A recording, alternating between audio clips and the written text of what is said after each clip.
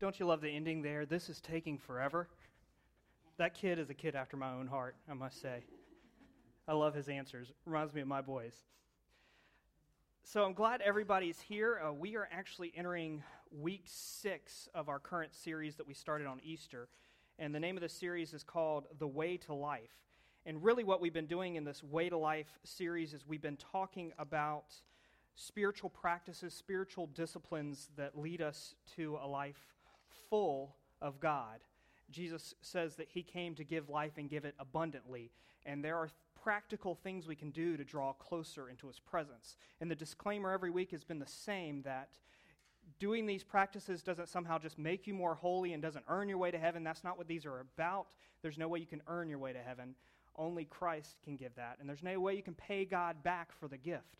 But there are practical things we can do to nurture our relationship with God. And that's what looking at these spiritual disciplines, these spiritual practices are all about. And so being on week 6, we've already covered several. Does anybody remember what we covered on week 1? I'm going to test your memory. Here's your pop quiz. On Easter Sunday, do you remember what we discussed? Jesus. That's always the answer. Monty's got the church answer right there. Jesus. Worship.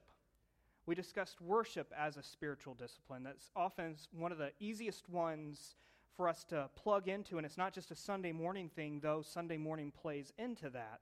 It's a whole life thing, but we often forget about worship being a spiritual discipline because it doesn't always come easy, does it?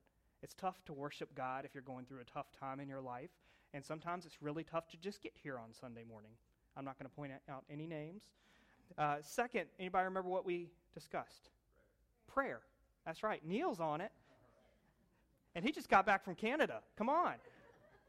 So we discussed prayer, and there are different forms of prayer. It's really a communication, a dialogue with God, right? And so we discussed worship, prayer, and does anybody remember what week 3 was? Henry. Fasting. Henry was there. He remembers it. So we talked about fasting, that it's not just like a hunger strike or a diet plan, but fasting is a spiritual tool to help draw us into the presence of God. And then week 4, this is a little tricky because we actually didn't meet on week 4, but we had a home devotional for everybody to do where they were gathered, and that was... Actually, it was before that, sorry. We met this week. It was meditation, sorry. Meditation. So it was the next week. You're right. Celebration. I got my weeks all mixed up. So we talked about meditation, and we discussed that there's a difference between Christian meditation and other forms of meditation, especially that are prominent in Eastern religion and Eastern cultures, and that there was a difference about not so much emptying yourself as a filling yourself with the Holy Spirit and with God. But that Scripture does speak of meditation. And there was a lot of overlap between meditation and prayer, and that was okay. And then we did our week of celebration. We celebrated Mother's Day. Everybody, so many people were traveling for Mother's Day, we were celebrating. So we were living into that practice. But so often we don't think about celebration being a discipline. Celebration is a discipline. We need to lift up, we need to celebrate. It's looking at the blessings of God and voicing that. And then this week, we're going to touch on one more. This week, we're going to discuss solitude. Do we have any hermits in the room? It's ironic that you're here gathered with people, isn't it? The irony is not missed upon me. We're going to talk about solitude, but before we go any further to talk about solitude, let's go to God in prayer. So let's pray. Almighty God, we thank you for this day that you've given us. This is a day that you have made, so we rejoice and we are glad in it. We are so glad that we can gather in community together to listen to your word, to hear the urgings of your Spirit, and we pray that everything would be glorifying to you. As we dig deeper into this idea of solitude that Scripture speaks into our lives, this discipline, this practice, we pray that you would silence any voice in us but your own. And Lord, I pray, as a humble preacher, as my words stray from yours, may they fall away and quickly be forgotten, but may your word, your truth, and your promise remain upon our hearts forevermore. In Jesus' name we pray, and all the saints said, amen. So I want to start out with a question for you, one that I've kind of been pondering this week. Do you ever fear loneliness? Does anybody here ever fear loneliness? Sometimes? Do you like spending prolonged periods completely by yourself, completely isolated? Monty's over there. Okay. So you should have raised your hand with the hermit piece. You know, loneliness and the fear of loneliness is something I've dealt with my whole life. It's a great fear of mine. Don't get me wrong. I like to go away and be by myself, but the idea of being alone for the remainder of my life scares me. In fact, it's the topic of nightmares that I've had over the years. And some of the movies that have come out over all the years kind of highlight this. You know, the apocalyptic films where you're walking into a world that everyone has died. Can you really imagine walking down a freeway into a major city and there being nothing? I mean, isn't that eerie to think about? Walking down this major highway, there's cars out, but they're just abandoned on the side of the road. And where you would normally hear engines and roads going across the freeway, there's no sound at all. And then you're walking into the city, and all you see are abandoned buildings. Where there's once hustle and bustle, there is silence. There's echoes, and there's dark corners. And now, barring that there's no zombie apocalypse or some viral pandemic or that's not an alien invasion, just think of it just lingering on that silence. How would that feel? How would it feel to be the last person on earth? What do you think? You think it'd be scary? I think it'd be scary too. Anybody else? Would that be a terrifying thing? I mean, maybe it would be exciting at first. You're thinking, oh, great, I can run through the city, do whatever I want. I can break into the store and have all the fishing equipment. But I think after a while, it would be super eerie to think it is just me. We weren't built to be isolated and alone, were we? We were built for community, and I think one of the movies that actually captures this sentiment the best is the movie Castaway. Anybody seen the movie Castaway? So the movie Castaway is an interesting movie because you have Tom Hanks, who plays a FedEx worker. He's a higher up, but he catches a ride on a plane over the Pacific Ocean, and the plane goes down, and he's the sole survivor of this crash, and he crash lands on this isolated Pacific island out in the middle of nowhere. Nowhere near shipping lanes, nowhere near anywhere. And here he is on this island, and the movie really centers around his survival and overcoming this loneliness and learning how to live. And it's an interesting movie because so many movies are full of so much dialogue. And this is one of those movies that actually the whole middle part of the movie, there's very little dialogue. Because who does he have to talk to? But then one of the interesting scenes is then later on, some packages from the crash wash ashore. And he starts going through them and finding useful items. Like he finds a pair of ice skates that he's able to use as like a big knife and to chop open coconuts to eat and things like that. But one of the most useless items, least practical, is a Wilson brand volleyball.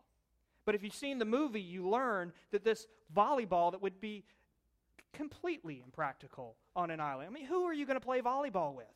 You're just going to build a net and run to each side playing?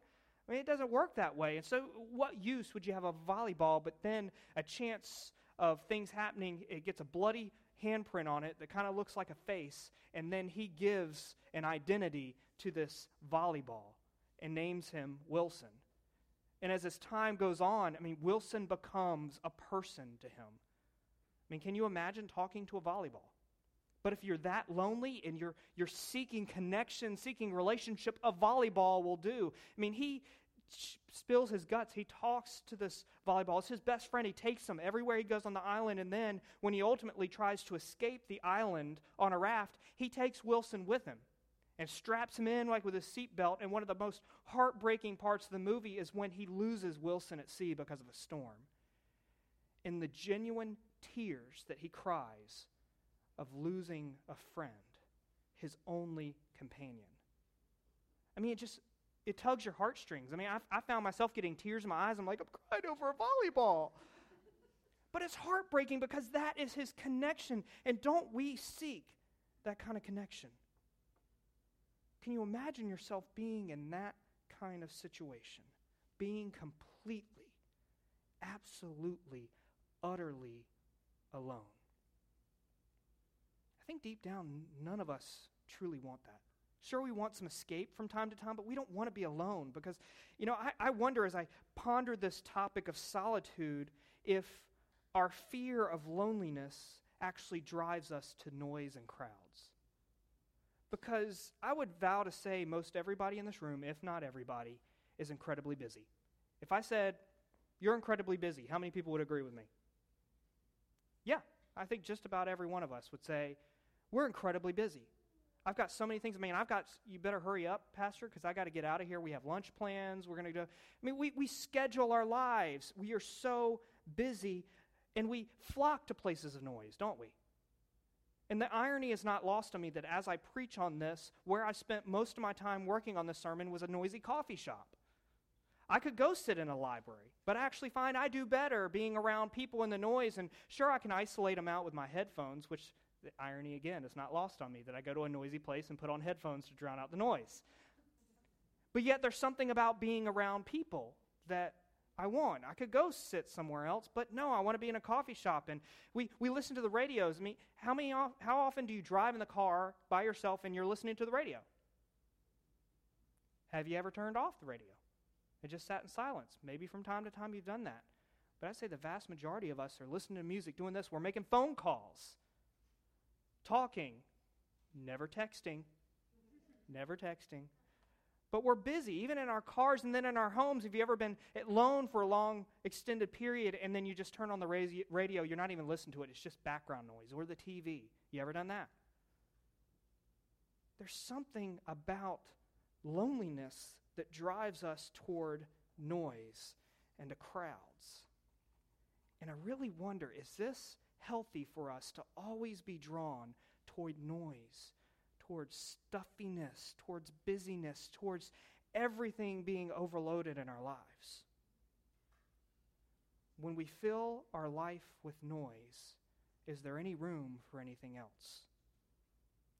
T.S. Eliot has a great quote about our culture and the noise. He said, "Where shall the world be found? Where will the word resound? Not here. There's not enough silence." If I asked you to add something else to your schedule, you'd probably start panicking, wouldn't you? It's like, oh, I can't do that. Everything's already full. I can't do one more thing. Are we making room for silence? Are we making room for life? This whole series is about the way to life, pursuing this abundant life that Jesus talks about. Because we agreed at the first week that when Jesus says, I came to give life and give it abundantly, he's not just talking about eternal life. Yes, eternal life is the gift of grace that's given to us. But it's not just about a get-out-of-hell-free card. It's not just about getting beyond death. It's about right here and now. We can have this abundant life right here and now. But are we making room for it? Or are we just too busy? Does our fear of loneliness lead us to overbook our lives and overschedule our calendars? Are we too afraid to be still and to be silent? Maybe stillness, silence, and solitude is exactly what we need. Would you agree with me that maybe we need a little bit more space for silence? A little more space to breathe? A little more space to just be? It's interesting when we look at Jesus' last few years of life, when his ministry was really up and going. On several occasions, we've already drawn attention to this. And the passage that Rachel read for us earlier speaks to it yet again. When things get busy and crazy, what does Jesus do? He goes away. He withdraws.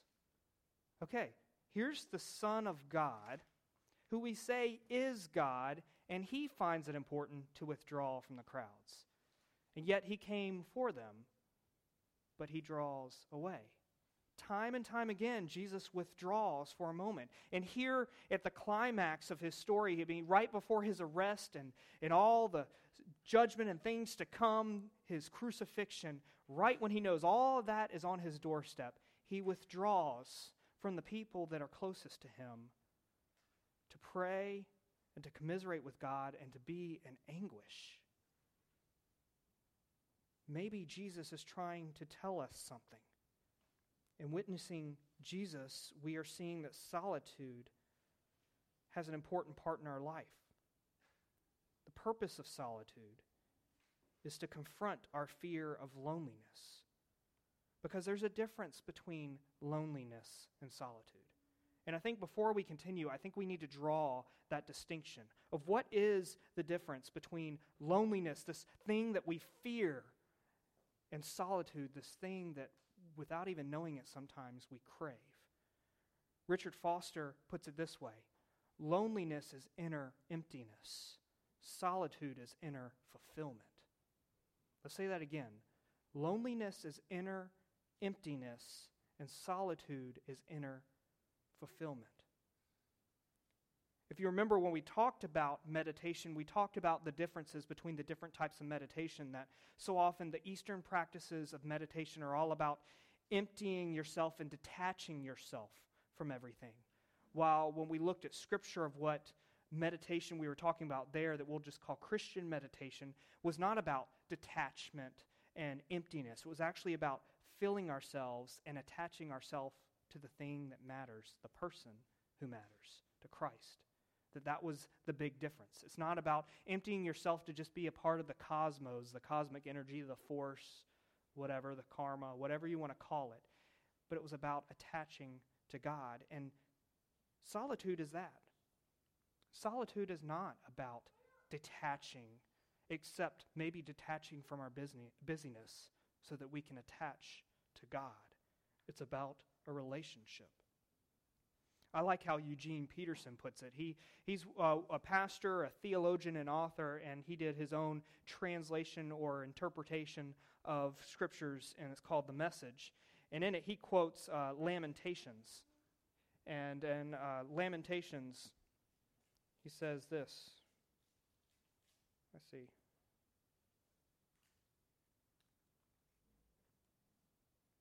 Keith, can you advance the slide for me? Thank you. There we go. When life is heavy and hard to take off,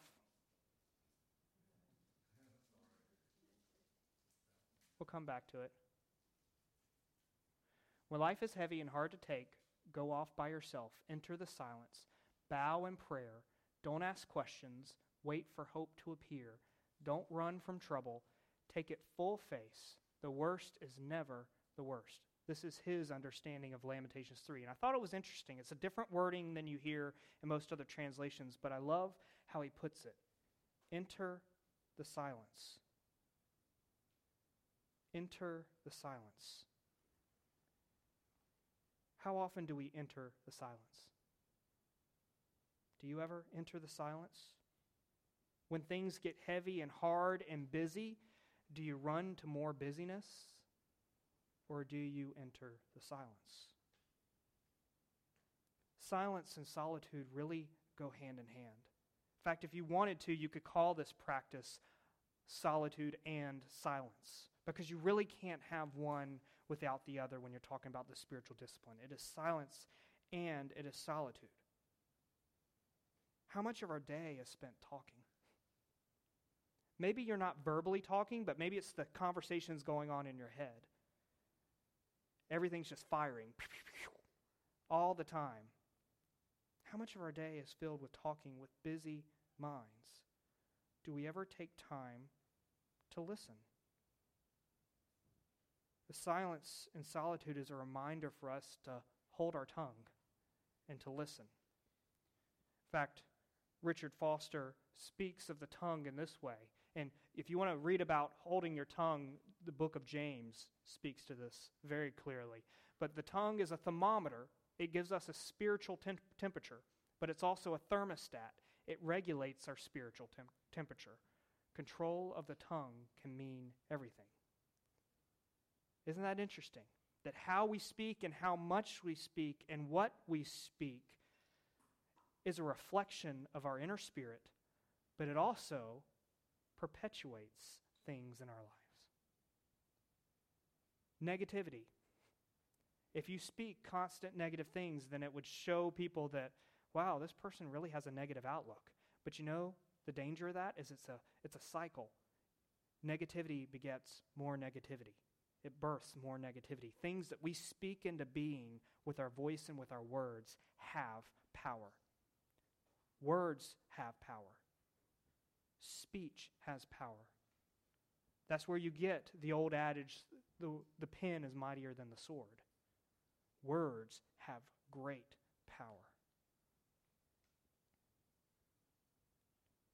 As a parent, perhaps you've said this, or you heard it from one of your parents or a teacher, that you have one mouth and two ears for a reason. Everybody heard that? You have one mouth and two ears for a reason, so therefore you should listen twice as much as you speak. But how many of us actually follow that advice? We should listen twice as much as we speak. See, solitude is really about listening. It's not just going to be alone. It's about listening. It's about turning off the mouth for a moment and listening to the world and to God. How often do we miss the voice of God because we're just too busy talking? Isn't it irony that when we have those moments in our lives, we're like, God, where are you? I've been praying to you time and time again. Where are you? Where is your answer? Had one of those moments? Maybe you're in one now. But then if you reflect on that moment, you realize that you spend the entire time talking. And maybe even your prayers to God are more demands and a list of, I want you to take care of this, this, this, this. Do you make time for listening for God to even answer? Or are you like my 4-year-old who asks me a question, then runs off and doesn't wait for the answer, and then gets frustrated because I don't give him the answer? But how often are we those 4-year-olds asking a question and not daring to listen to the answer because we're just too afraid of the silence? Keith, I think you're going to need to advance the slide for me on this one. There's an interesting story in 1 Kings in the Old Testament where the prophet Elijah is in one of these horrible times. I mean, it's tough being the voice of God, just so you know. So if God ever calls you to be a prophet, I'd really look at the job description first. I'm not saying not to do it, but just know what you're getting yourself into. That you may not be liked. In fact, so often the prophets are not liked by the people because the people don't want to hear what they have to say. And Elijah is one of those prophets. People didn't like what they had to say, and they're killing prophets left and right. And so he flees for his life, and he flees to a cave, and he's pouring his heart out to God. So I want to read this passage. There he came to a cave, speaking of Elijah, and lodged in it. And behold, the word of the Lord came to him, and he said to him, What are you doing here, Elijah? And Elijah said, I have been very jealous for the Lord, the God of hosts, for the people of Israel have forsaken your covenant, thrown down your altars, and killed your prophets with the sword. And I, even I, only am left. And they seek my life to take it away. And he said, Go out and stand on the mount before the Lord. And behold, the Lord passed by, and a great strong wind tore the mountains and broke in pieces the rocks before the Lord, but the Lord was not in the wind. And after the wind, an earthquake, but the Lord was not in the earthquake. And after the earthquake, a fire, but the Lord was not in the fire. And after the fire, the sound of a whisper. And when Elijah heard it, he wrapped his face in his cloak and went out and stood at the entrance of the cave. And behold, there came a voice to him and said, What are you doing here, Elijah? When did Elijah hear the voice of God? After the fire, in the silence, right? It wasn't in the destructive power of the wind, the mighty wind, breaking rocks. That's not where God was. Not in the earthquake, not in the fire, but in the silence. How often do we seek God in the wind and the earthquake and the fire? Show us a mighty sign. And so then we go out into the hubbub, into the crowd in our overbusy schedules, seeking God as if we're going to find God in the busyness. Praying the whole time, where are you, God? But have we tried the silence? Have we dared to quiet our life for long enough to hear a whisper? God speaks so often in the whispers of life. Are we brave enough to seek God in the silence?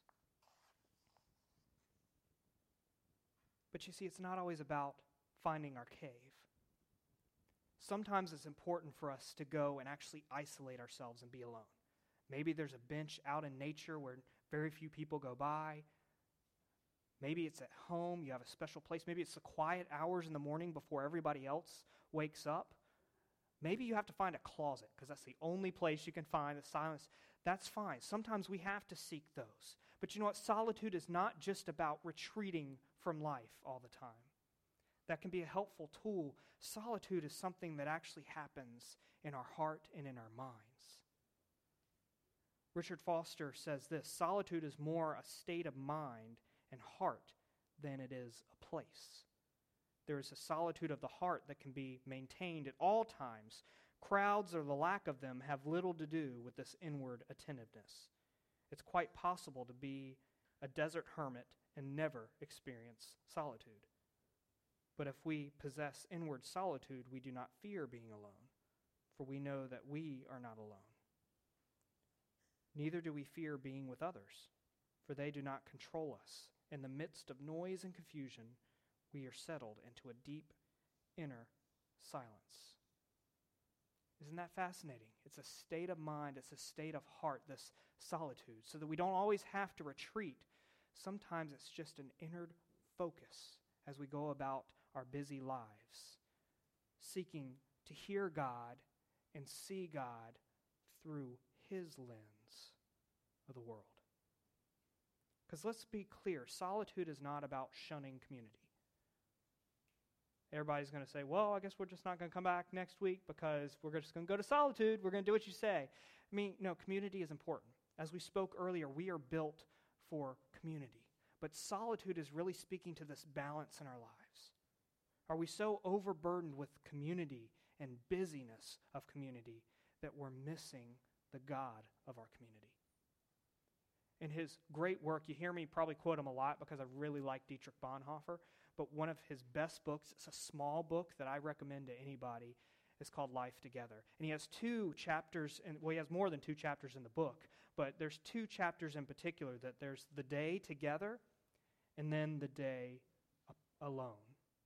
The day together and the day alone, because both are important. And he has this word of caution to people.